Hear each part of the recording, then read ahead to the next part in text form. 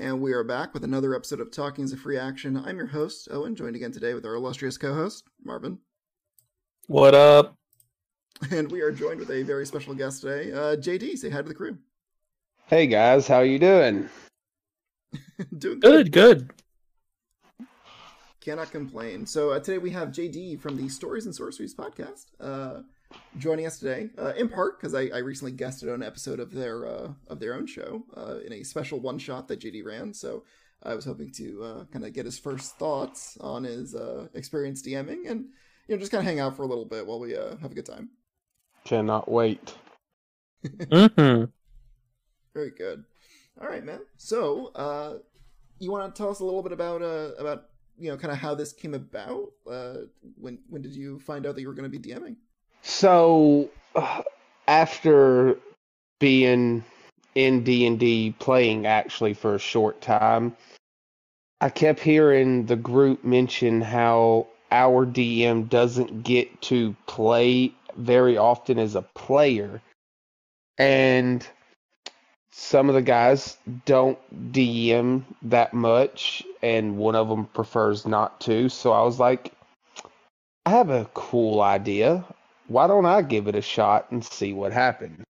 And that's how I began the one-shot, the Isle of Wake. Very nice. So, in your estimation, how did it go? Not according to my plan at all. And my plan was just bullet points, but time frame. Very big key factor that you just cannot judge without experience. Mm-hmm. That's super fair. Combat you didn't think would take very long, takes a little longer. Things happen throughout the story you don't really plan to. And being in a crunch time format, you want to leave everything as short and sweet as possible and just hit those beats as fluid as you can. Yeah, it's tough, especially when you're running it like in a one-shot format where like it needs to finish in a particular time frame. You really don't have that much time to get everything through. Honestly, if I would have did everything the way I had originally thought it through, it probably could have taken 3 or 4 sessions. I mean, I guess in some sense it's better to have more than you need than less. Yeah, there wasn't really a lot of information drop per se with it. This whole one-shot, just a little sneak preview, we're actually running a home game that I'm DMing as well. And this is a pre-sequel to that home game, so a few things that happened in this home game was actually little bitty drops for the home game that the players aren't aware of yet. Okay, like a little cameo. I hope you get to keep it canon about the fairies. Oh yeah, in this home game, Will's character is a cheese connoisseur. He is making famous, illustrious cheese, and he's God. And he's become filthy rich within the very first episode. Oh no. That's what happens when you let the business perform based on a D20 roll. Oh yeah. But like I feel like that's just like growing pains as a new DM, right? Like you just kind of have to make those mistakes and let it happen. I mean, I don't know if Will's going to hear this or not, but full discretion, I've been trying to rack my brain in every way possible how to dismantle his cheese chain that he has created, and with only visiting one town. Okay, so we can actually help out with that. I like to think that Marvin and I kind of founded this podcast on the idea of being kind of like a DM help podcast. So originally, yeah. So I actually feel somewhat qualified to explain this. Additionally, my good friend and I guess our good friend Bobby once had a very successful brothel chain in a Star Wars Sagas game that I was. Oh my god! that I was aware of, but did not participate in, that was very NSFW, but also similar situation. Newer DM didn't know when to say no. So, so yeah, lay it on us, man. What exactly is this chain? What exactly is the role? What happened? So whenever he originally started up this business, he asked me what it would cost on a weekly basis to start the business, to get it running, to pay the help and everything. And I was trying to be fair, and I thought in my head, well, it's a upstarting business. Cheese I don't think would be that expensive. So I was like, it'll cost you 50 gold a week to run the business. Not a big deal. First day of sale runs around. There's a woman trying to buy a wheel of cheese, and she's fighting over it with another woman. And this woman just is like, I'll give you 75 gold for that wheel of cheese. Are these women homeless by chance? Because I haven't seen people fight over cheese before, except in... Well, cheese in this world is a new delicacy that is just driving the people mad. I mean, the giants in this world, when they discovered of the cheese, they literally bought an entire year's supply. Oh my god. Okay. So what's the problem here exactly? I guess is the short version of the question, right? Is the problem that the player has too much disposable income and we need to ratchet that back? Yes, he within the first day of sales, he made over 1,000 gold, and it only cost him 50 gold a week. Too much income. Okay. So here's the thing, right? We can do this one of two ways. We could do this the above board way, which is we go to Will and we say, hey, Will, your income and your costs don't make sense. So I'm going to cut into your margins a bit because it's going to cost you more than 50 gold to run this. Or we could do this the fun way, which is to say the realistic way of what happens when a new monopoly is formed, right? If Will is not spending time stomping out the competition mercilessly, then competition there will be, and corporate espionage there will be. It is only a matter of time. So that's at least my take. I don't know, Marvin. What do you think? Also, how much about cheese do we want this campaign to be? I guess is probably another question. That's actually a really important question. I had no intention of this thing being about cheese whatsoever. Okay.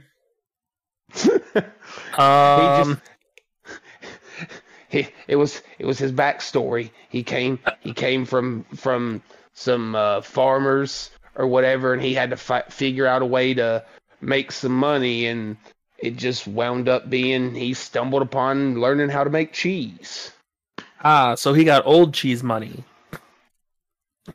So how about some new cheese money where someone developed a new style of cheese or a new kind of cheese that he just doesn't know how to make? Because, there's hundreds of different flavors of cheese, and it only takes one new one to take him off of his high horse and to ruin his monopoly. Yeah, well, I've been thinking, so I've thought of the espionage thing and the competition thing. He's currently in a dire situation at the moment. He was on watch, and he hung up his bag of holding and decided to climb in because that's where he stores all his cheese and makes it and all that stuff. Wait, isn't there only a day's worth of air in there? He's got himself, the way he's done it, he strung the bag up with a rope, tied the other end of the rope to himself to lower himself down into the bag, so whenever he needs to come out, he can just pull the rope and pull himself out of the bag. And his party is asleep, and because of the smell, since the bag is open, I don't, because I'm new DM, I don't know much about the bag of holding other than it can hold everything. And so I'm assuming with the bag open, the smell of the cheese is coming out. He's in there making the cheese. A pack of wolves have walked upon the party, and that's where the session ended. Okay. So a couple things I've observed here. One, there doesn't seem to be a contingency for if someone cuts the rope. Wholeheartedly, there's no contingency. So that's number one. Number two, I don't know. You're the DM. You can make your bag of holdings do whatever the f you want, man. It's magic physics. Nobody cares, right? Rules as written, there is a limit to how big of a thing you can put inside the bag of holding. Like, as far as I understand it, I don't think it's technically like a pocket dimension so much as it's just like a void. But, again, you're the DM. You can make it however you want. But yeah, so like, if people are aware this is what he's doing and how he's making the cheese, then I feel like the first thing I would do is I would cut the rope and then I would seal the bag shut. And I would wait a couple of days. And then I'd pull his cold dead corpse out, is what I would do. If I were a entrepreneurial type who was okay with this sort of, corporate shenanigans. For someone who's maybe a little bit, who doesn't exactly, or I guess for someone who hasn't let murder enter their heart yet, I could also see someone trying to take over his business, hostile takeover style. Like, if he's not there to run it all the time, then who's to say that his employees, who presumably know how to make the cheese now as well, have him, aren't going to just say, well, stuff this guy, I don't need him anymore. So I feel like there's a lot of options you have as far as how to deal with it. Other thing, too, is that, like, fads fade. Maybe people just are kind of over it, don't want to pay exorbitant amounts for cheese anymore. Maybe the town that he's in has exhausted its disposable cheese income and has crashed the economy with the with the creation of this cheese business. I think those are all options. Yeah, he's explicitly, every action he's taken is just to make me be on my feet and to sweat and see how I will react to the scenarios he's putting upon myself, or myself putting it upon myself. And how I'm leading him into this. But I've been contemplating multiple ideas of how to handle this, and I just can't wait for the next time we play a session, because it's going to be so fun, because everyone's asleep. No one knows the wolves are there. He's literally dangling by a rope, and it's by the roll of the dice on what the wolves do. They could tear the bag of holding open. That's true. That's a huge issue with bag of holding. If you rip the bag, everything falls out. I did not know that. Oh. So, I could imagine a scenario pretty easily where, like, even if we don't cut the rope and strangle him to death, because that's kind of mean-spirited if I'm being honest. I'm heartless, but come on. So even if we don't do that, what we could do is, since he's not aware that these wolves are coming around, right? Necessarily. He may not necessarily be aware. I guess we don't know technically if sound travels between the bag and the outside, but I guess you can make that determination. But if he's not aware that this is going to happen, I could easily imagine the wolves trying to, like, jump in, like, bite the bag down or pull the bag down.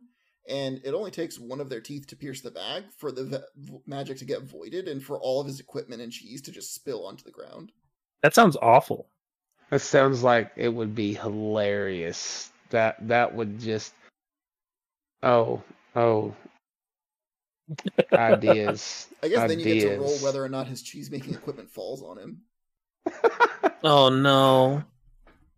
So here's what I did for their first initial combat when they were left the town, moving to their next town. I brought bandits in. Mm-hmm. Bandits typically melee characters. I made them spellcasters.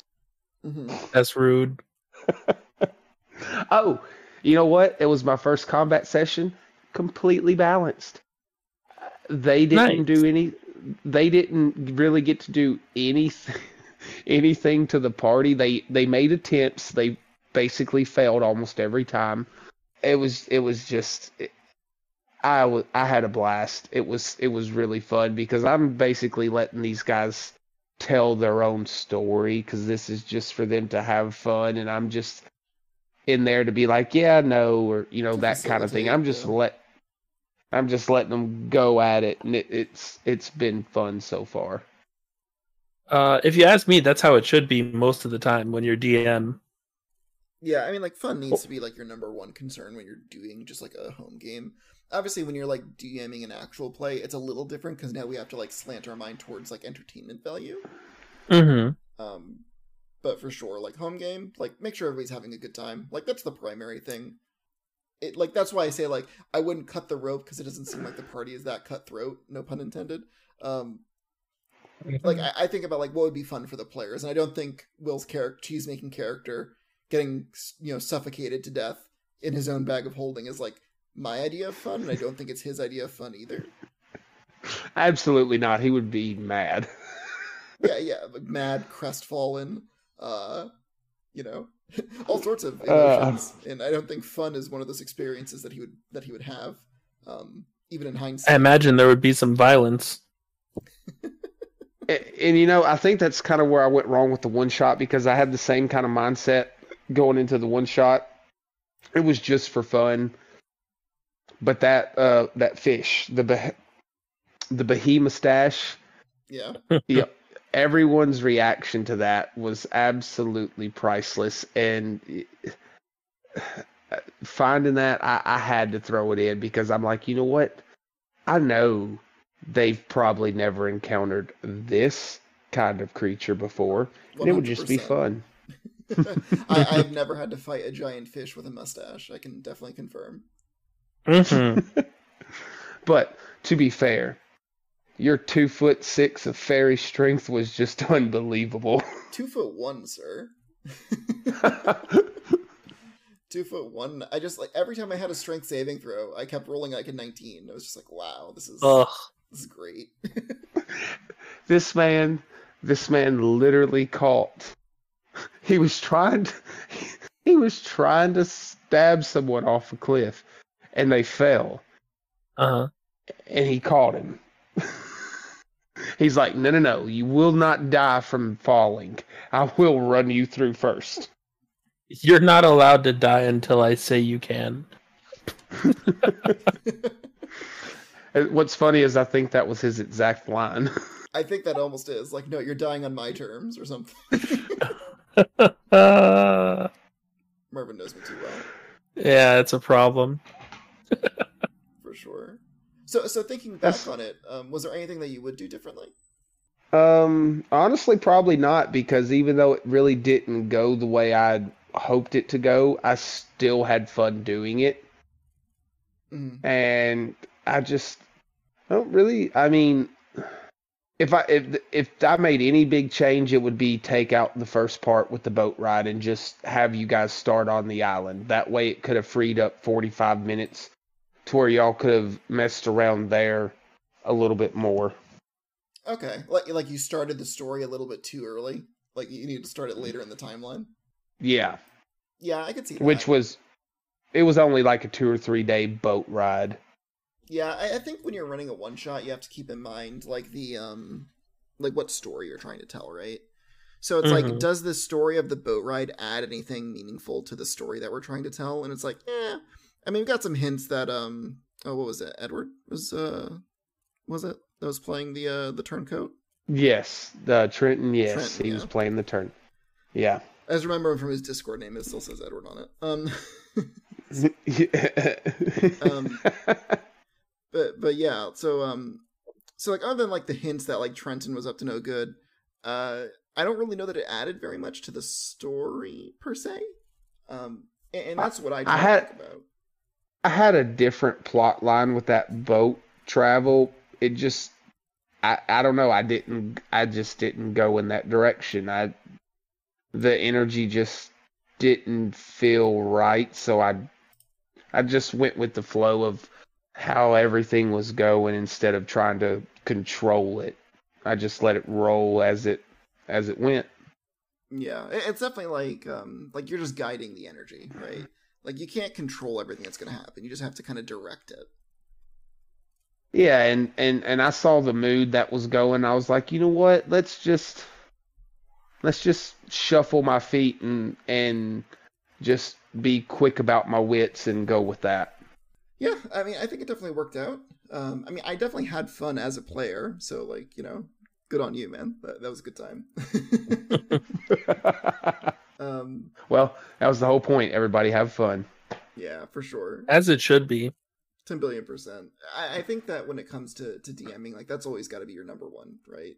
Like we want to make sure that your players are having a good time and like that we're circling back regularly to check that they are. Because like if you just run and you don't ever do that, like you don't know, maybe they're just too timid or shy to tell you. Granted, I don't think that's a problem with the other guys over at SAS, but I think that that's something that can happen in normal games certainly. Mm-hmm.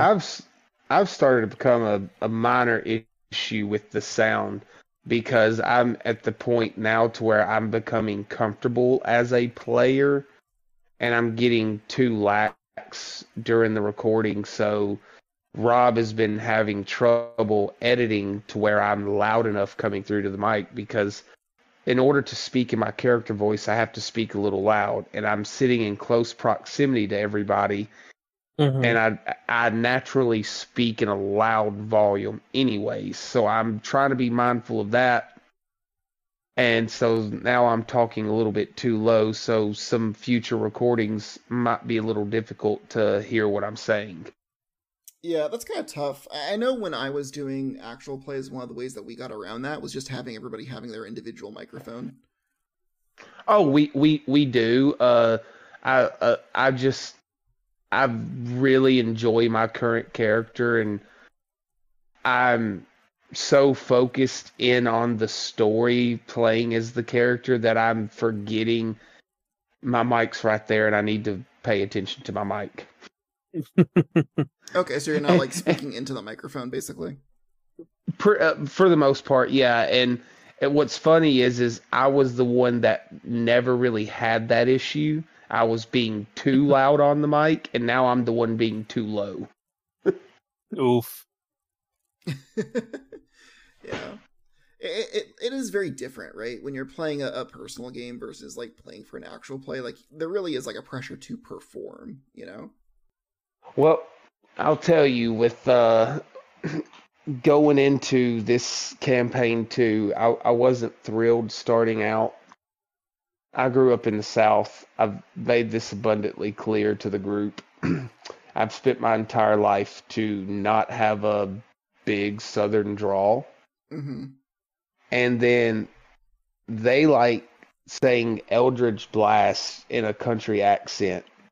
I blame Travis Willingham. Yeah. 100%. And I'm pretty sure that's correct. So I didn't want to do it whenever I was playing a warlock. I didn't want to say it like that. Mm-hmm. And after we TPK'd in campaign 1, Trenton came to me and was like, "Hey man, let's be brothers and let's have country accents." And I was like, "You know what? Fine, Trenton. You want me to do it so bad, I'm going to absolutely run with it." And the first couple of episodes, Bryn could not stand my voice. It was literally driving him nuts. Like, that's fantastic. Like, we should do country accents. She's like, "You son of a bitch, I'm in." Oh, I gotta tell you though, by far, Eustace has been my favorite character to play out of the few characters I've played. I've played, I don't know, like 6 or 7 different ones, but he's by far my favorite. Yeah, sorry that I didn't win your Royal Rumble poll. Man, I can go into this. I've had some traitors. I've had some betrayal happen on the inside, and I don't know who it is, but I know someone's did it, because I got my wife's phone. I got on her Twitter. She does not get on Twitter or do anything like that with the group. So I'm like, you know what? I'm going to get on there. I'm going to give us a follow. And then I'm going to have you vote for this. And I'm going to vote for Eustace. And then I called two of my friends. And I'm like, hey, you guys ought to vote for Eustace. And the reason why, Tipping the scale. I was one vote away from making it 50-50. And after calling 3 or 4 different people to get the vote to level the scale and just put me right over the edge just enough to win, when I get back on Twitter and I check this poll, I went from being 1 vote away to 3 votes away, which means every single one that I called to ask to do it literally voted for the other character. That's amazing. It's a level of petty I can only aspire to. Mm-hmm. But the joy, it's hilarious. I mean, I like Dragus. Dragus was fun because playing Dragus, my favorite moment was I was peeking into this some kind of aircraft thing, I guess. Mm-hmm. And spiders like fell at my face, and Dragus is like at this point in time timid, and I was going to cast a spell and I accidentally cast Shatter as I was falling backwards, and I think that was my favorite moment playing that character, is because how I played that off so well. It just seemed natural, and I wound up doing damage to my own party members.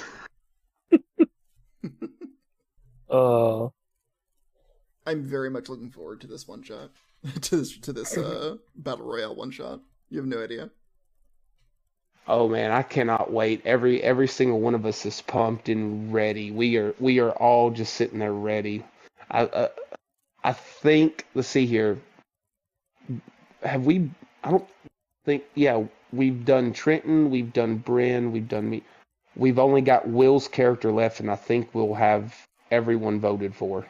Who did they pick for Rob? His is still going. It's not final yet, but I think last I checked, Basil was in the lead. Okay.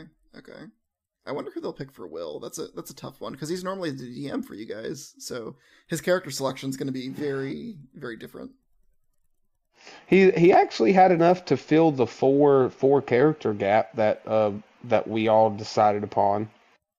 Well, that's good at least. Yeah, I don't know all of. I've only heard like 2 or 3 of his characters. Interesting. I'll be really interested to see how it turns out for sure. Cannot wait to listen to it once Rob gets it edited and posted. Okay, I'm looking at it right now. There's 15 hours left on the vote, and Basil is in the lead by 1 vote. Ooh, wait, hold on. I can log onto the podcast Twitter and ruin it. Hold on. Wait, hold on. I can ruin it right now. All right, let's see if we can do it. Because I have not logged onto the podcast Twitter in a hot minute. So neither have I. This is what I love the most: is Albion. His campaign 2 character hasn't gotten a single vote. No love for Albion. No love for Albion. I'm guessing Alfie is the other one that's competing with Basil? Yes, Alfie is his campaign 1. You mean the one that's tied with Basil now? So I feel like now we're going to have to conspire to tip it in Alfie's favor, right? Yeah. Hold on. Basil has some fun wild magic, but if Shepard wins, everyone is dead. Nah, bro, I got this. It'll be fine. It'll be totally fine. The only thing I'm kind of bummed about is that like I really love brewing monsters. Like I love brewing like homebrew monsters, and I am so disappointed that I can't include any NPCs in this. Oh man, because it's a battle royale against us all. That would be kind of fun. Another time, right? Once my Twitter followers see the post, Alfie's getting those votes. Gonna have to post in the After Stuff Discord. Oh, I just retweeted it. Posting after stuff. I'm sure Elvis will see it. You guys forget we actually know people sometimes. Oh man. Oh my god. I will say one thing is that with Alfie, the question then becomes what to do with Sheila. Yeah, because I mean, if you let Sheila operate the way that she's always operated, she will move on his turn and basically give him 3 attacks per turn. Uh-huh. Or more, depending on the level. Well, because she's basically an extra combatant, right? Yes. And she can give him a power buff as well. Like, she can help him deal extra damage or something. I see. I suppose I will cross that bridge when we get there. Mostly I just want to force Rob to do another Australian accent. He loves it. He to this day still blames my character Dave for Alfie's death, which in all fairness is true. I was You'll own it. I messed up. I had no intention, and here's what made the wound that much saltier. Is after the fact of this happening and everything that happened and transpired because of what I did, I checked my inventory. I did it for no reason. I still had 2 more hand axes in my bag. Oh no. Rip. You ran after the axe and forced them to aggro him instead, and you had more axes. Oh my god. Rip.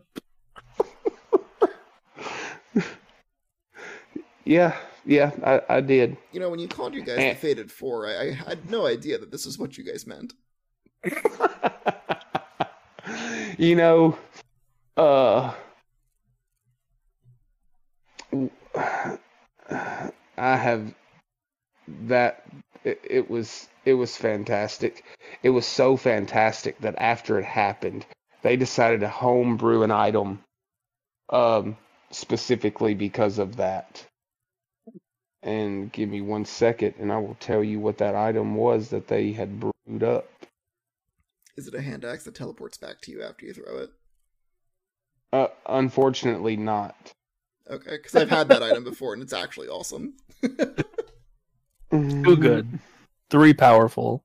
It was very powerful. I was running it was a campaign set on Zendikar, and I was playing a Goblin Barbarian, Totem of the Bear. And I had a hand axe that, when I threw it, I could teleport it back to me, or I could teleport to it. So, kind of like the Shadow Blade spell, but with a buff. Oh, because I needed a buff for sure.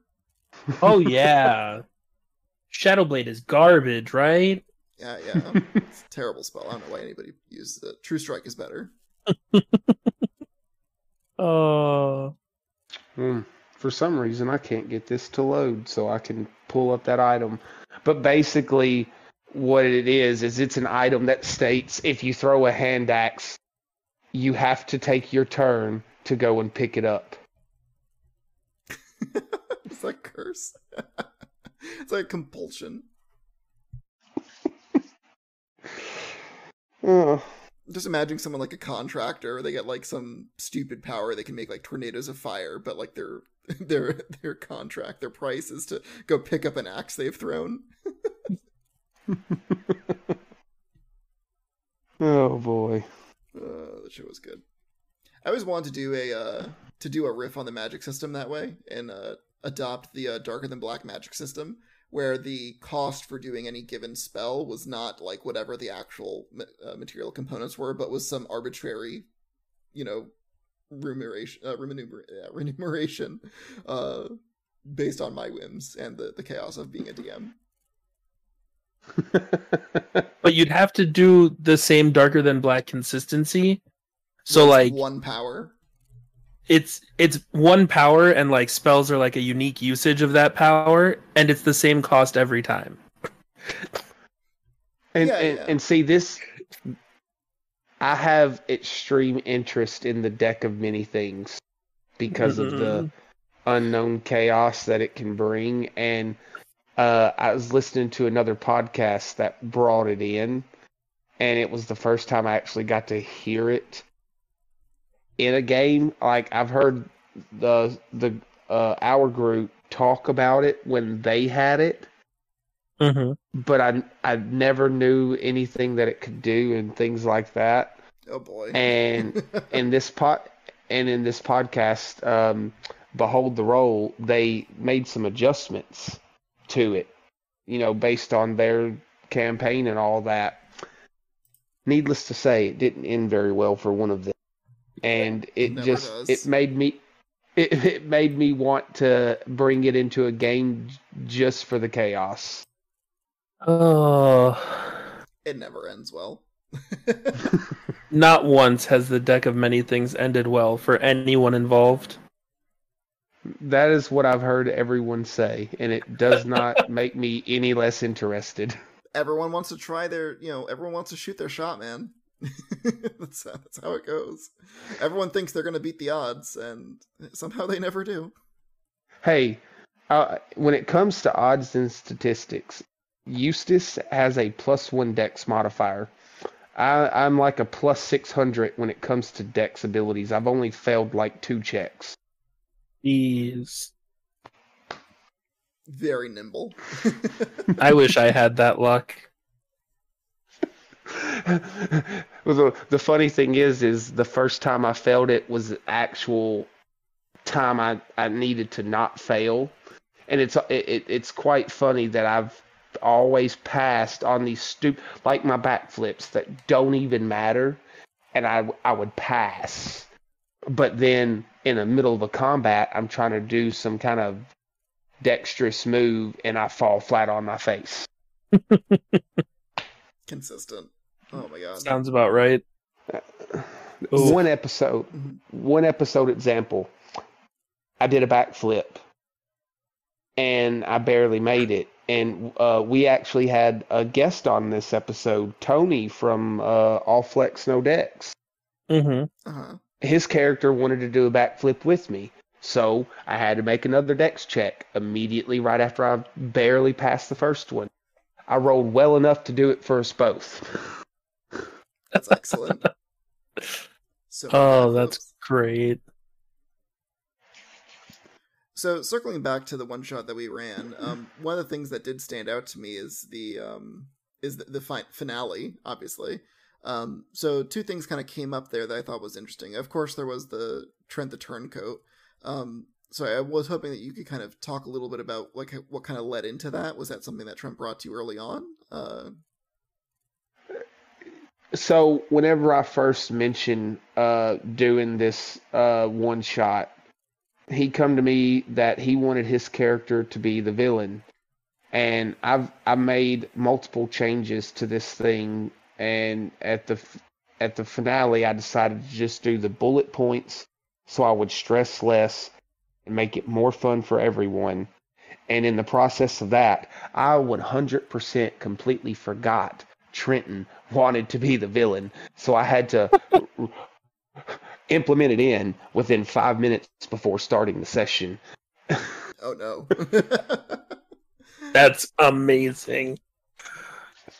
Explains why he wasn't really present for very much of it. And honestly, that was 100% unintentional. Like, I felt so bad. That's why at the end, after he had left, I felt so terrible that he'd literally been basically left out the entire game. I wanted him to have some kind of relevance there at the end. And I specifically made him go to fall off the cliff to give him the end that he wanted. And then you come up in there in 2'1" style. It's just like, no, buddy, you die when I say to. I'm sorry, Trent. I didn't mean it. I thought it was all part of the game. I'm so sorry. You're the worst, Owen. I am. I mean, that was the whole reason why I gave Rob that weapon that gave him the wish spell.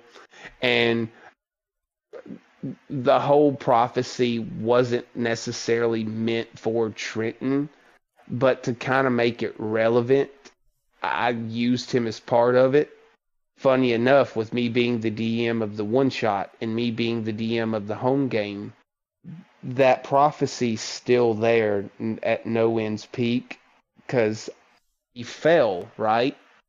Mm-hmm. He fell through the fog, but you don't know what happened afterwards. Oh yeah, it's like Disney villains. He's going to show up in the sequel. Oh yeah. I'd be disappointed if he didn't. Honestly. But the funny thing is when he comes back, though, he'll be an NPC. Or does he have to be? I guess he doesn't, but that just depends on how well Trenton can play two characters at once. So, I'm not sure if you know this story or not, but I've actually done something similar where I had one of my player characters be the final villain. It's true. I'm not familiar with that. Please elaborate. So it was a different Sagas campaign. My friend Bobby was playing, and so we played the first. I want to say it was like what 5-ish sessions, Marvin. Before Bobby joined, Yeah, it was like 10. Like it was a decent chunk. yeah, it was a few months, right? Yeah. So we played a few months. We're playing the Star Wars game, and Marvin, do you want to kind of walk him through like what the setup of the party texture was? Sure. All right. So this campaign was set during the dark times, right? So after episode 3, before episode 4. The party setup was there was an NPC who was the captain of the ship, who we found out later was a secret Jedi. There was the NPC who like maintained the ship, and I think he was also the pilot, who was not a secret Jedi, but Max Powers was so great. So good. There was me. I was also a secret Jedi. There was Chris, who was playing a Twi'lek scoundrel. Sean, who was playing a, I want to say 12-year-old Togruta gunslinger. Togruta is what Ahsoka and Shakti are. There was the other Chris, who was playing, oh, I don't even remember what race Rave was. Rave was human. Rave was a human? Alright. He was like a soldier type guy. He had guns. He was a droid hunter. Specifically a droid hunter, because I remember the ion rifle. There was Vicky, who played Seni, I want to say she was human. I'm pretty sure she was human. She was also human, yeah. She was like kind of a Gish character. She had like a vibro blade and a blaster pistol that she like dual wielded, and she had a robot arm. That was sick. Yeah, the blade was built into her arm like Edward Elric style. Yeah, it was dope. There was John, who was also a human and a heavy weapons expert. He was usually the gunner on the ship. Alvis was a Bothan? Yes, a Bothan. And I remember Andre played, but I don't remember his character at all, because I think he only played 1 or 2 sessions. Ooh, wait, hold on. No. What did Andre play? Oh, no, that's gonna bother me. Right? Because I know he was there. Yeah, no, he 100% was there, but I don't... you're right, I don't remember his character at all. Yeah. Oh, man. You know what? I actually might have the... I know for a fact that I have the... a picture of the ship somewhere. Uh-huh. And that had all of the quarters listed out. But I don't know if that happened before or after he left. So it might be there. That was a lot of players regardless, so kudos for remembering all that. Oh, yeah. It was a lot, dude. It was... I mean, ugh. To be fair, these are all like people that I was like very close friends with at the time. I'm still very close friends with a lot of them. So like I'm not gonna forget them, and they all served a purpose in the party, and I kind of missed when any one of them was missing because I was like, I can't use this person to do this thing. Like that was one thing that I had to say a lot because there was almost always at least one person missing. Oh my god, I still have I still have Max Powers his sheet. I just Oh found my it. god. That actually brings up a question I have for the both of you, if you don't mind. Yeah. So going into character creation on that line you just said, the guy wasn't there for the thing I wanted him to do. Uh-huh. So what's interesting is I have a tendency when creating my characters, I try to be like, I'm going to be good at all these things. Instead of just... Hold that thought, JD. He was a Zabrak named Doran Gray. Zabrak. See, I remember that him and Alvis had the same last name, but one was an E and one was an A. But I could not for the life of me remember anything else about that character. Yeah, it's Doran Gray. Anyways, carry on, JD. I'm sorry. I just found the sheet and I just needed to share.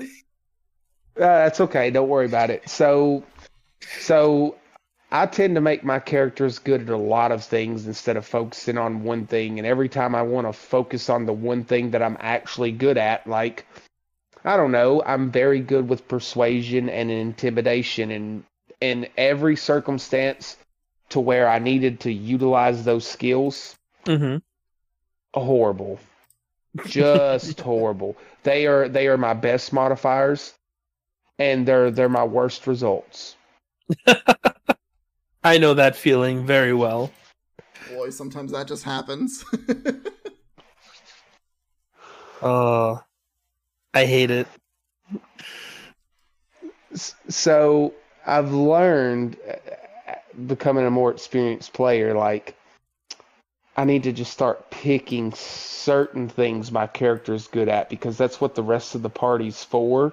But it's always in the back of my mind, that line that you just said. The guy's not here to do the thing I need him to do.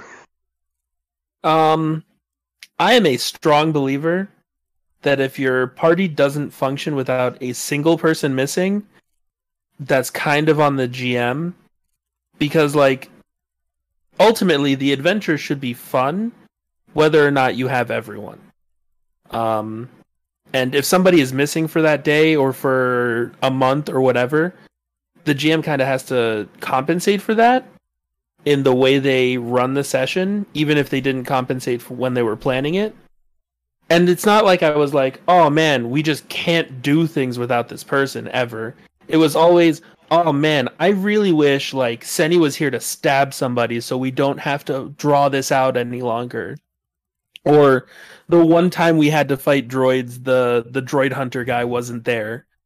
So like, it's that kind of thing.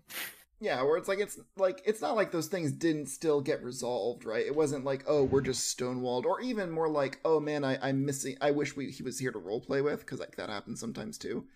Oh yeah, but it was definitely like, as a DM, it's definitely kind of on you. And like, case in point, right? So a bunch of these players ended up dropping out of the campaign variously throughout, and two of them, Chris, who played Rave, and Vicky, who played Senny. That's the droid hunter and the stabby stab girl, respectively. They just stopped showing up to my campaign, right? Just straight up, like with very minimal communication, just stopped showing up. They had some stuff going on, right?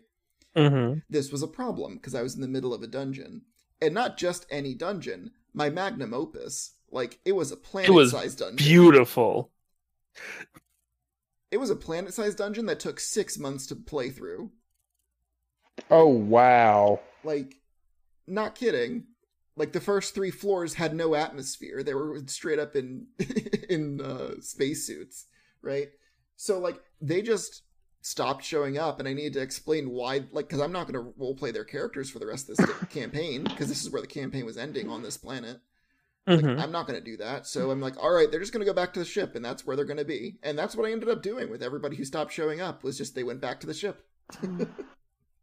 Well, that's just like a couple episodes ago. I left and went on vacation, to Louisiana, and the guys actually played Eustace for me while I was gone.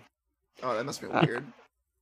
Oh, I cannot wait for this to come out because, good Lord, I don't. The voice interpretations that I got clips of.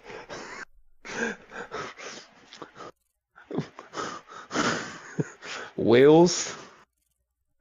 His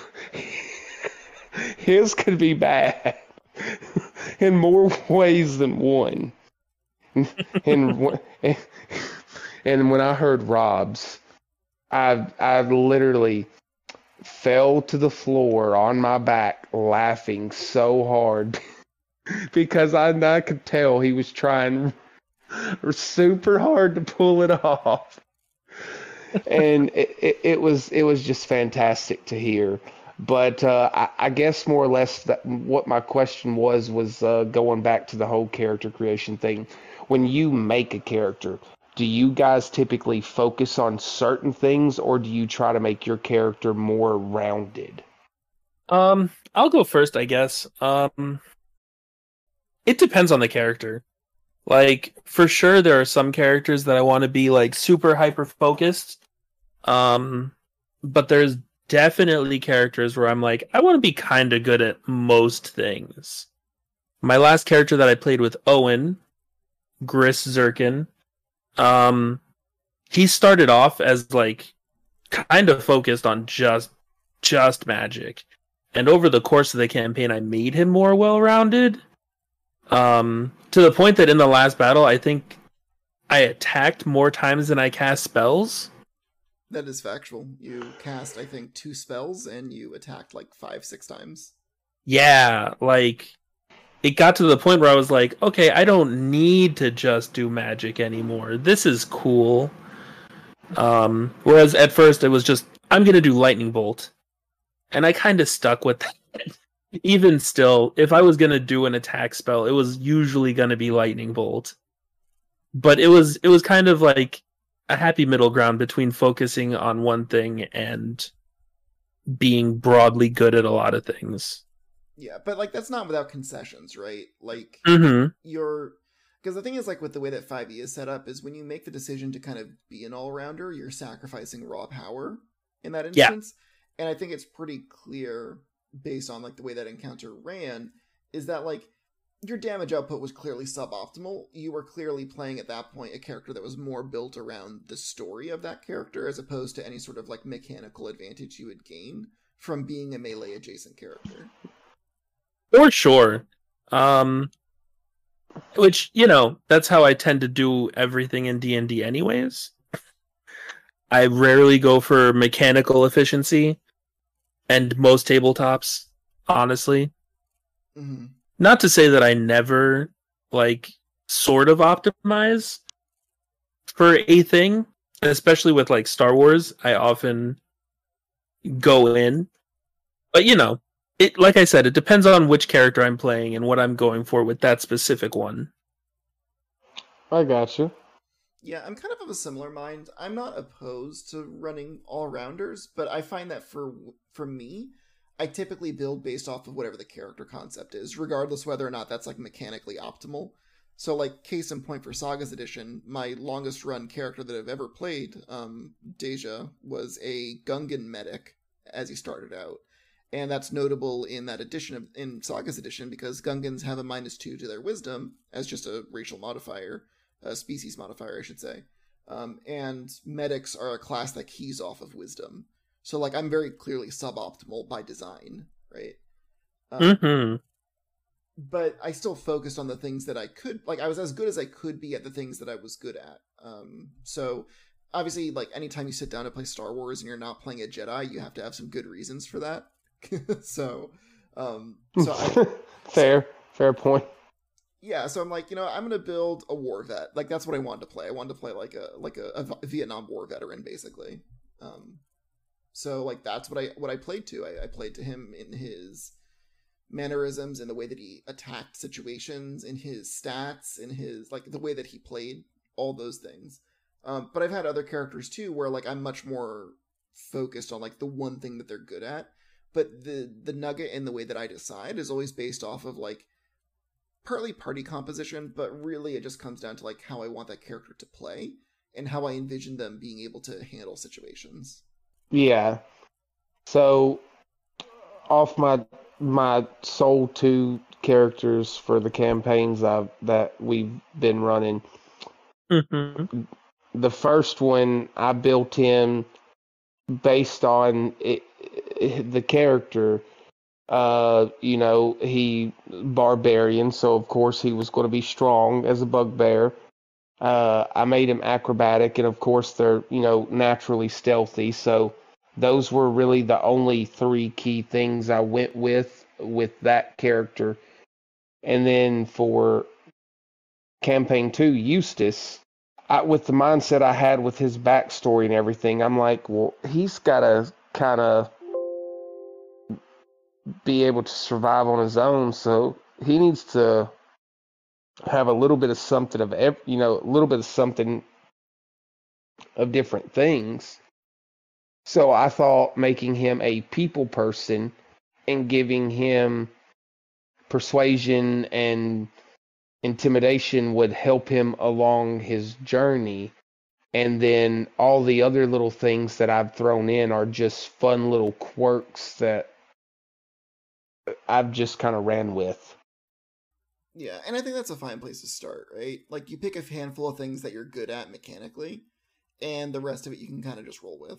I don't think there's necessarily anything wrong with running it that way. I think it's just a matter of, again, kind of just learning who the character is over time. Because, like, that's the thing, is, like, nobody starts off knowing who their PC is. Like, you kind of have to learn who they are with everybody else. Mm-hmm. So, I don't know if either Marvin or I talking about that helped you at all, as far as, like, how to decide what to do.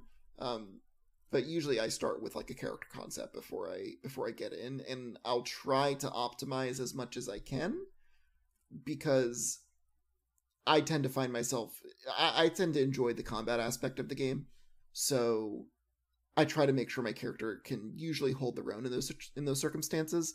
I'd say with the notable exception of the one time I played Kimberly in Sagas. That was like the one character I ever played that was not competent in combat at all. Which is funny because Kimberly was super dangerous in FMA during combat. I mean, in my defense, I did bring down a whole building.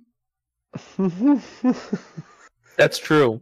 We were fighting a boss, and instead of attacking the boss, I asked to roll some checks to see if I could identify the load-bearing parts of the structure, and I just put a bunch of bombs on those and detonated them. Look out below. We were in a skyscraper on Coruscant, I think. No, it was Nelhutta. It was... I want to say it was Nelhutta. Anyway. No, because the name of the planet we were on was in the name of the campaign.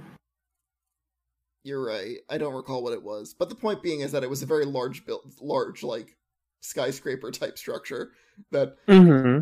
I dropped a skyscraper on top of this bad guy. Not because I needed to do that to kill him, but because that was the only way I could meaningfully contribute. Well, I mean, your opinions just help me double down on the way I build my characters. So I appreciate your insight into that. I will stay strong in how I perform with my characters. In my opinion, just own it when you're bad at stuff. That's all you have to do to have fun, man. Just if you know you're bad at a thing, just lean right into it. Oh yeah, and I don't have no problem with doing so, and I think it's funny that how I've built this character to be good at those things, I'm needing to be good at those things, and every time I make an attempt at being good at those things, I just keep making the situations worse. And it's so fun because it's not intentional. It's just how the dice fall, and it's a blast. and I don't want to change it in any way. Like, I could have made my character more optimal by choosing my paladin class before my sorcerer class, but with my storyline, that didn't make sense. So I did nerf myself a tad bit by going into sorcerer before paladin. Mm-hmm. Sometimes you just gotta make those decisions, though, where it's like you recognize, like, this is gonna make my build worse, but it's more interesting for the character, or it makes more sense in the story. Yeah, 100%. And I wouldn't change any one of my characters. I've enjoyed all of my characters so far. Which is as it should be. Like, if you're not enjoying your character, what's the point of playing it? Exactly. So it occurs to me just now that we didn't actually finish the story. We just kind of went over the character breakdown of the campaign where Bob is my bad guy. Oh, yeah. So we had done some stuff, and one thing led to another, and that's a thing that people say all the time, but like it really just was one thing leading to another. And we got arrested, and I think at this same time Alvis said he had to drop out of the campaign. Yeah. So the guy who arrested us, one of his guards shot Alvis's character in the back when he tried to escape prison. And then I think if I remember correctly, Bobby was not the guy who arrested us. He was not. But he was helping us get out. Like he helped talk our way out of it, and by that we later found out he kind of just mind tricked them. If I remember right. That is correct. And he said he will get us out if we help him do this thing. His dad was dying of some unknown disease, and this planet had the cure. And the planet was super evil and dark-sidey. And that was when we found out the captain was a secret Jedi. And that's when some of the party found out I was a secret Jedi, because some of the other party members found out earlier. Ironically, neither you nor the captain knew that each other were secret Jedi, so somehow in the dark times we had this weird situation where there were multiple secret Jedis on one spacecraft and nobody knew. Yeah. It was wild. In fact, I remember that scene very clearly, because you're like, alright everybody, I need to tell you guys something. I'm a Jedi. And then the captain's like, well, this is awkward, and he just puts his lightsaber on the table. Mm-hmm. It was great. That sounds like a basket of chaos. It was wild. It got so much worse. Because, like, I was like, I'm a Jedi. And, like, I think 2 or 3 people had seen me do Force powers before that, like, straight up. Because we were put in a situation where I just couldn't not. And I like just... die. Huh? It was like that or someone dies. Yeah, it was either I do Force Lightning or somebody dies, was the actual situation. I was like, well, none of my people are dying, and that's all that matters to me right second. There's nobody around, right? So some of the party saw me do that, and then out of character, everyone knew, even though it wasn't supposed to be public information, because I think Andre looked at my character sheet, even though he was explicitly told we shouldn't look at anyone's character sheets. Yeah. It was like, part of the thing when we started the campaign was that if anyone was a Jedi, we wanted it to be like actually secret from everyone, out of character and in character, until something happens to make it known. Like, it was like, this is my character sheet. Don't look at it, please. I might be a Jedi. He was like, look, it says Jedi right there. And I was like, you piece of shit. So ironically, this rule continued through to the end of the campaign. What was that? I was saying, funnily enough, that rule actually continued well beyond when everybody thought it was relevant. Oh, yeah. You were saying, JD, man? Yeah, I was just gonna say that's just like they went into one of my character sheets and changed one of my character names just to be funny, and they did it more than once. Oof. Man, that sounds ripe for revenge. Break their legs. I mean, what? Hey, they're doing it as jokes on me, making fun of me. It's fine. Whatever. So, I know my character's name. It's all that matters. as does everybody else, really. So we ended up having my friend Bob join, and at the time he was, well, like when he joined initially, I played it straight. Like, he's coming in, his character has a new direction to go, he's going to hire the party to go save his grandpa who's sick, and all of it was a big fat lie. 100% of it. There was not a single thing in what he told us in his first session that was true. Because in actuality, I had my friend Bob join the campaign playing the main antagonist, who was a shapeshifter. And a Jedi. And a Jedi. Should be noted. So that actually brings another question, because you said shapeshifter. What did you think about how I rolled in the one shot with Trenton's character Guile? Because he was a shapeshifter, I had his body just transfigured to avoid the arrow shot. I was indifferent to it, honestly. Like, we were getting towards the end of the night, so I was kind of indifferent to whatever happened at that point. We had already killed the dragon. I couldn't imagine much else that could have happened. Well, I just thought it was an interesting twist because he didn't roll high enough to hit, so I just thought that would be a good way to flavor the miss. Yeah. Oh yeah, for sure. As long as it's not affecting anything mechanically, I think any flavoring works in any situation that makes sense for that character. Yeah, 100%. Like, that was one of the things I wanted to mention during the game, but I didn't because I wasn't running it. But when Rob was like, "Oh, can we like retcon so that all of my attacks hit?"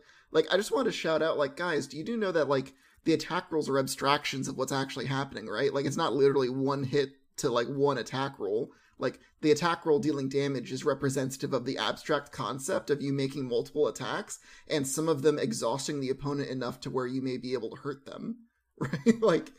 Like, none of the attacks technically need to hit in order for your character to land attacks. Like, from a flavor perspective.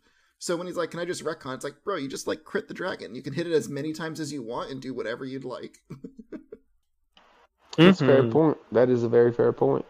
Because that's the thing, is, like, I see that, like, people fall into that because they tend to associate, like, the hit points are, like, literal, like, I get hit.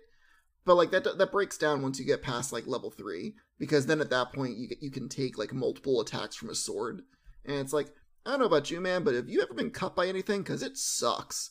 I can't imagine getting stabbed multiple times with anything, much less a 3-foot blade. Mm-hmm.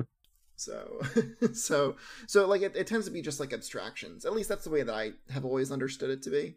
That, like, if I hit with an attack roll, it's not even necessarily dealing damage. It could just be the other person getting more tired. I want to say in 3.5, that was like actually explicitly said, like, an attack roll isn't always just one swing of a sword or one arrow. It is, it's representative, like you said, of like all of the things you're doing in combat to try to hit with that thing. Yeah, it's like how armor class is an abstraction, It's like, you're not literally standing there and they hit you and it bounces off your armor. It's like you're dodging, you're deflecting, you're parrying, you're doing all of these things in the theater of the mind. Oh, actually, You know what? It's actually the Star Wars Saga Edition book that actually explicitly says that. I see. We played that system a lot, you might have gathered. Yeah. A lot. There's nothing wrong with it. Full disclosure, I didn't even watch any Star Wars until I got with my wife. She was a Star Wars fan. I grew up a Harry Potter fan.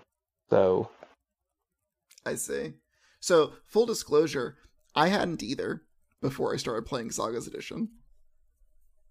Oh wow! I gotta say though, I binged. We binged all of them because I bought the Blu-ray disc set of them, and we Mhm. binged watched all of them. Jar Jar is I like Jar Jar. He's one of my favorite characters. I told you my longest played character was a literal Gungan with the Misas and everything. He Yep, he did he did do the Misas. that is fantastic. I really wished I could have heard that. I think I might still have the dialogue because we played the first a few sessions, or we played the first session was live, and then I think the next like 30 or something were online. So I'm almost sure that I have the chat log from at least one of them. I know for sure I do if my old laptop still boots up. Oh hey, yeah, I definitely have some of them here. I got one from 10/30/11, so that's what Oh my 11 years oh my ago. god. 11 and a half years. I don't know if that's my earliest log that I have. I think the earliest one I had is from September 4th, 2011, which might have been the first time that we played Online. online. Yeah, Because we started that campaign shortly after you moved back from Vegas the first time. which would have been And just I, around September. yeah. Yeah, it would have been around then because I know I was back in town for Thanksgiving that year. So like August at the earliest? Yeah, this isn't that session. No, it must have been earlier because it must have been earlier then because this campaign, this chat log still has Shin in it, and that he joined much later. But nevertheless, that's way off topic. My point, JD, being that I definitely understand not being like super familiar with the with like the source material and going in kind of blind. The reason I picked a Gungan, full disclosure, because I think the first three prequel films were the only ones I had watched from front to back. I never watched the original trilogy at that point, That's wild. or I think I may have seen the episode 4, but like it was probably once, and I only barely remembered it. So Are we sure you're a real person? I, I, I think I am more real than some of the people that we played sagas with. You know, I, that may or may not be true. the biggest shock to me in the whole Star Wars things was them having Samuel Jackson play Windu. It's even better because they created the character around Sam Jackson. It's so true. It's not even like they had him play a character. It's they made this character with the explicit intention of having Sam Jackson play it. That does make it better. Yeah, Just like Nick Fury in the MCU. purple lightsaber and everything. Actually, he would not play Mace Windu unless his lightsaber could be purple. Yeah. They didn't have like a specific color they wanted to give him. They just figured they would do blue or green or whatever. And he was like, "Yeah, I'll do it. If you make my lightsaber purple." And George Lucas was like, "I couldn't say no. What am I supposed to do? Tell Sam Jackson he can't have a purple lightsaber?" Well, I mean, to be fair, they come in red, green, blue, That was it at and the time. isn't it? Okay, I thought there was two more colors. I mean, there are a lot of colors now, but at the time, So it there just was 3. there was four normalish colors: red, green, blue, and yellow. But in movies, we had only seen red, green, and blue. Okay. See, I thought there was yellow, but again, I'm not super familiar with the lore, so I won't speak. I won't speak unless I know. No, you're good. You're good. Like it was correct. You were right. There was a couple other colors. Yeah, it's like orange And then out there. they did orange and like weird shades afterwards, or maybe just before they started filming episode 1. Maybe I'm not sure when some of those books came out. Yeah, I've not watched the last, I think, 2 or 3. Once Disney took over, I didn't continue forward. I did That's not. probably for the best. Yeah, I didn't watch episode 9 either. I will say, I very much enjoyed episode 7. Mostly for the nostalgia trip of like seeing Star Wars in a theater for the first time since I was a small child. 8 tried to do some interesting things.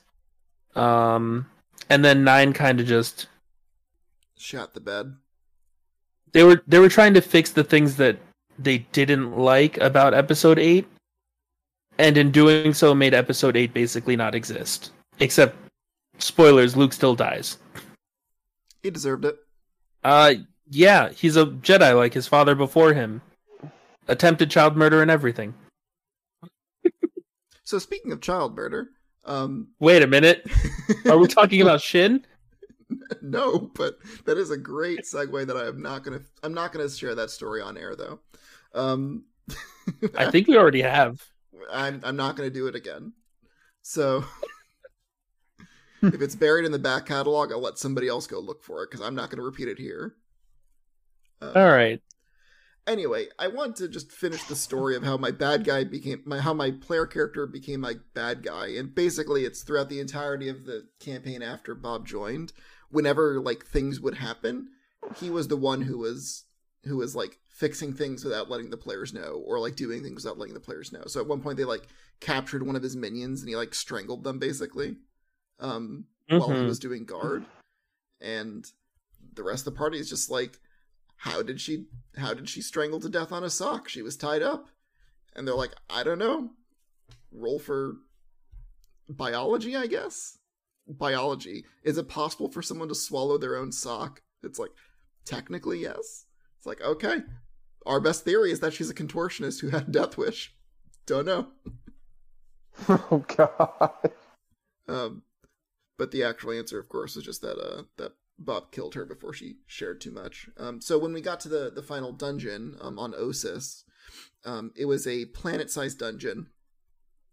Again, it took us like 6 months to get through, although that's a little misleading because we had a few like a month-long break or two in there. But it still took like a lot of sessions to get through. I want to say it was like 10 plus. Marvin, correct me if I'm wrong. It was like 14. It's a long time to spend in a single dungeon. Let me just put it that way. Hella. So they're going through, and are you familiar with Magic the Gathering's Phyrexia at all? Like the original Phyrexia? I am not. Okay. So the original Phyrexia is modeled after Dante's Inferno, with 9 spheres. Now I am familiar with Dante's Inferno. Great. Okay. So then you know everything you need to know about this. This dungeon was set up similarly, where there was 9 concentric spheres of this planet that they were traveling through to get from one to the next, and they had to get to the core where the quote unquote cure was that Bobby's character was looking for. Well, ipso facto, the cure was actually a MacGuffin that had an evil Sith spirit inside. But we did end up doing a reveal, I think, just beforehand. Right? It was like right before the final room. It was as we were walking into the final room. Yeah, because the fight with Bobby happened in the room with the MacGuffin. Right. So you guys passed from Sphere 3 through Sphere 2, which was just like a sphere made of like force energy, basically, and materialized inside the final room, basically.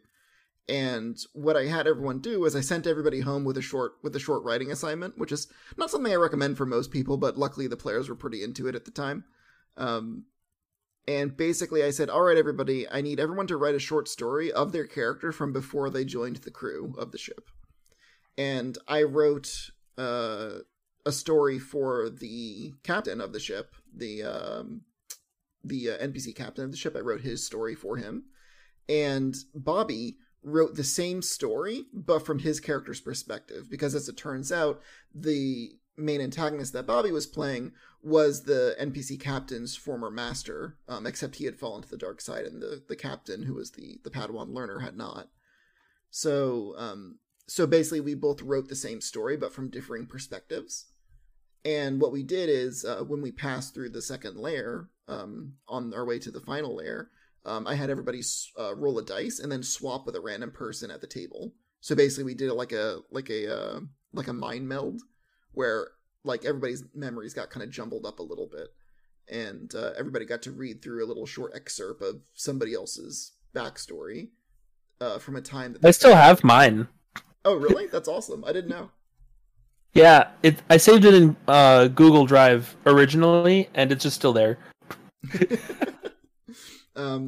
So that's how we did the reveal, because everybody then started saying like, "Oh, I guess I remember yours. I guess I remember yours." And then when noticeably Bobby's character's cover story didn't show up, there was some concerns. Just a little bit.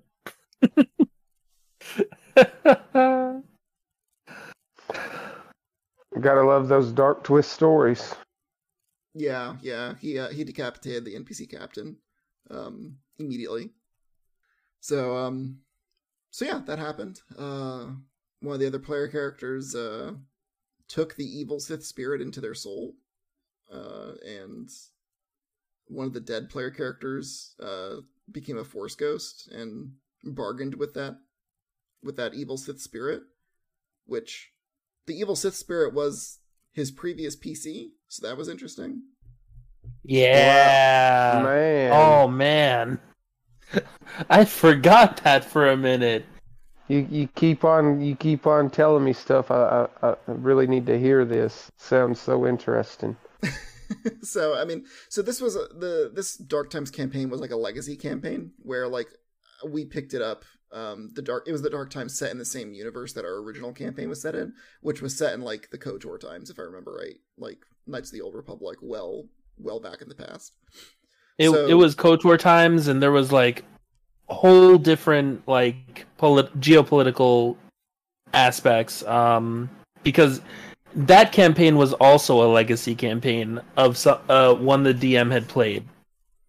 Yeah. So the short version is that the evil Sith spirit inside the holocron was John, who was playing the gunner. His character had died on the third floor, unfortunately. So he became a Force ghost, even though he wasn't Force sensitive, because this is an evil effing planet. I don't know what to tell you.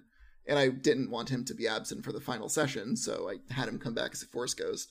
And so basically on his turn as a Force ghost, he asked to enter the holocron and bargain with the Sith spirit to try and get its help, which I didn't anticipate, but was really cool, so I let it happen.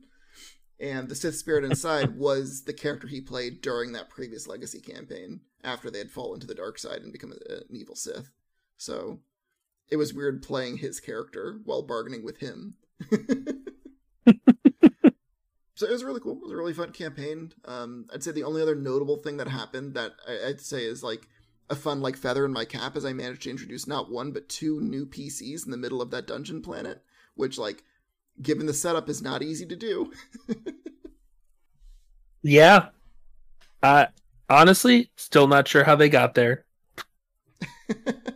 Well, I think that the explanation I gave at the time was that they were the A-team, where like the main bad guy had contracted a different band of heroes to enter this dungeon to try and get the MacGuffin, like just legitimately, but they didn't make it. They didn't come back up. So that's when he went to the main players to try and get them to help him do it himself.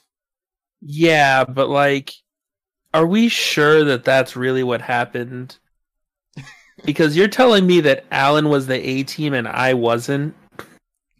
I mean, sometimes you meet the A-team before you meet a better B-team. It's like, look, I just went for the first guys that I found, right? I'm not saying they were the best for the job, but they're the first that said yes.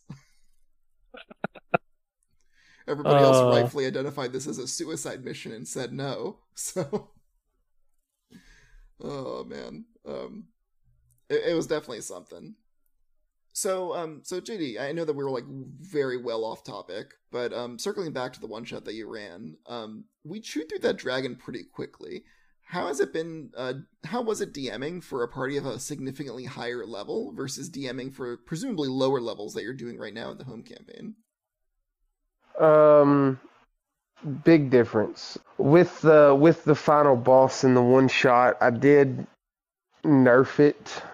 Really, with all the combat, I nerfed all the creatures. Like they all could have did more than what they did, but with time restraints, again, just trying to get through. And with that dragon, I was actually surprised it went as long as it did, even with the nerfs that I had made to it. But I will say low level combat, way easier. So much easier. You have so less to take in account for versus higher level combat, because with higher level combat comes bigger and better things. And when you don't know all those bigger and better things, it can throw you through the ringer. Yeah. For sure. Especially when you have players who are like pretty tuned, right? Like build wise. Because like in 5e, you can pump out a lot of damage in a round with like particular builds. So it definitely becomes situations where like you have to really be mindful of action economy and like really figure out like how much damage is my party actually doing potentially. Anytime Will's a player, from what I've experienced, super rude, super nasty, super strong. Doesn't matter the level. Is Will a power gamer? Wild. Is that what I'm hearing? Is he a what? A power gamer? Is that what I'm hearing? Sounds like that's what we're hearing. I'm not hearing a no. He's very good character building in D&D, I tell you, and very good at the game in itself. And he's made some pretty nasty characters. Like not my very first character, but I was invited into a one-shot that I wasn't planned for. Will had made 4 different characters for this one-shot, and it was random. We all had to out of the hat for what character we were getting, and I wound up drawing one of the characters he had made a build for, so I just basically took his build to play this character, and it was a paladin warlock with Hexblade's Curse. Yeah, it's a powerful combination. Oh, it was very nasty, very very nasty. I don't even think I was pumping out max damage, and I was doing some mean things. Yeah, can really chew through characters for sure. But you know, I find it interesting. You know, the different combinations of character builds that you can do. Like, I am looking forward to the day I play a druid and a warlock. Funny story about that, Marvin. Right now, I am playing a druid for the first time, and I just multi-classed into warlock. Dude, that is amazing. I lied. This is not my first time playing druid. This is my first time playing druid for more than one session for the character. Well, if it makes you feel any better, I have a character that's a rogue, and he's basically Batman. I had no intention of it. It's just how it happened. That's great. Oh my God. Oh, I've been Batman before. I'll never be Batman. It was super unintentional. They just kind of made it out to like, man, you sound like Batman. I was like, look, dude, I'm trying here.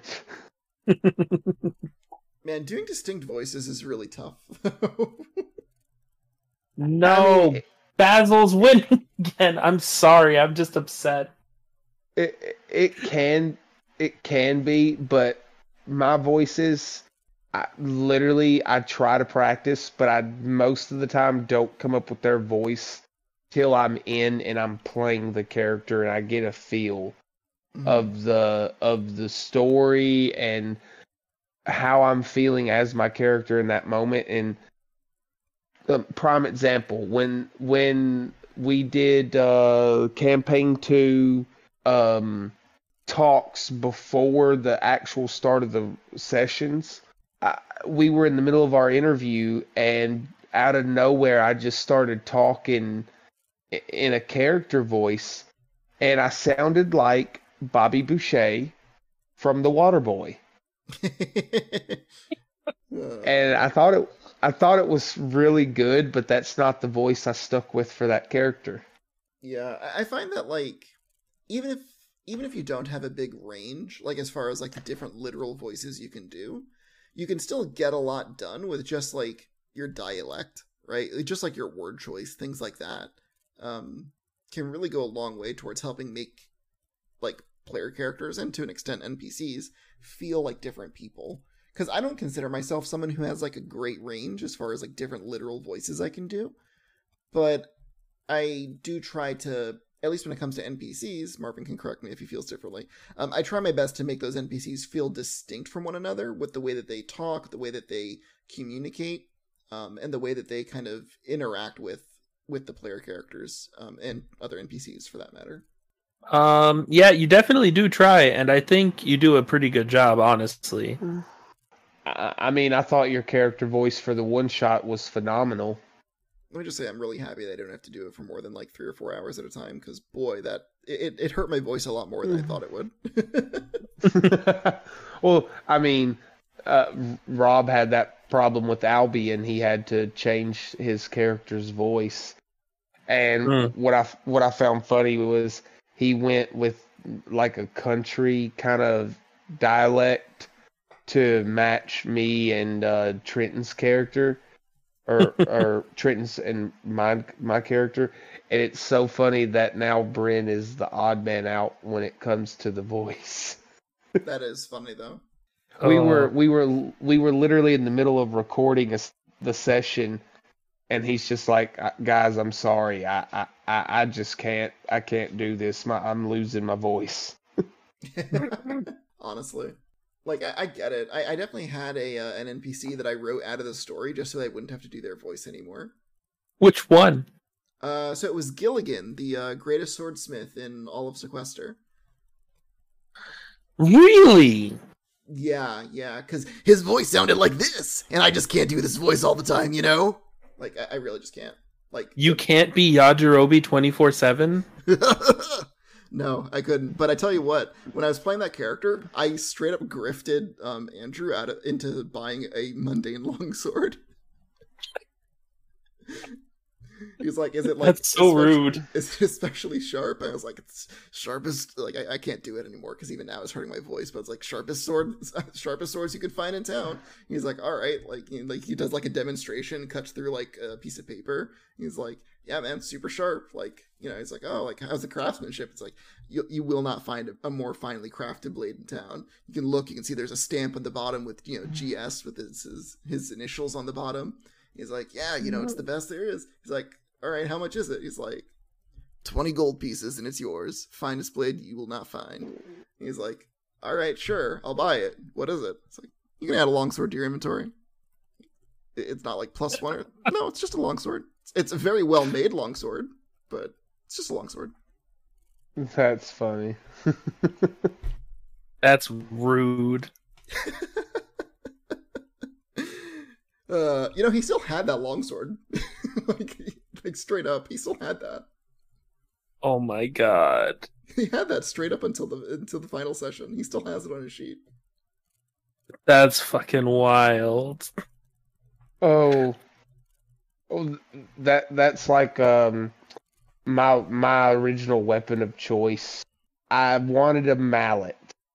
And unfortunately, there's not an actual like mallet in D&D, and I wanted it to be like the it's Stendapole from Dragon Ball Z, to where like I could make it longer or shorter within reason. Mm-hmm. And I went above and beyond. I'm like, okay, this has to be like my scepter. So I DM discretion, or I asked the DM discretion in could I roll for carving this mallet myself. And so basically I took my scepter and wood carved it into a mallet, but it's actually my scepter. Nice. That's great. So in my current Saturday campaign that I'm running, Simon is playing a gnome named Finkelton Toestubber, and his warhammer is a meat mallet. Of course it is. I can't wait to do a goblin voice. I'm super excited to play a goblin. Goblins are awesome. I love playing goblins. They're absolutely wonderful, and I have some very fond memories of playing goblins. And honestly, I probably will play more goblins again in the future. I kind of miss that chaotic Pathfinder goblin I was playing for your one shot, Marvin. Oh man, that was great. I missed that campaign. It was good. It was a good one shot. But yeah, so we're actually coming up on time here, so I'm going to go ahead and call it. JD, thank you so much for coming on to the show. It's been really fun having you and just kind of shooting the shit for a little while. Do you want to tell the audience where we can find you? I just want to start by saying thank you guys both for so much for having me on as a guest. I had a blast during this time. Again, my name is JD. You can find me on Twitter at jdizzle42192, or you can find our podcast group, Stories and Sorceries, at SAS_pod. Very nice, very nice.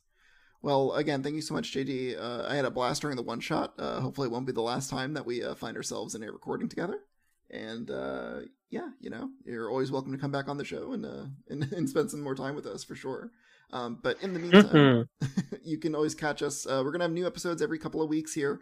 You can catch us on Twitter at TIAFA Podcast. You can catch me at Vlad Beaver or Marvin at Tayugetsu. So without further ado, thank you so much, everybody, for hanging out with us for a little while. And have a good one, everybody.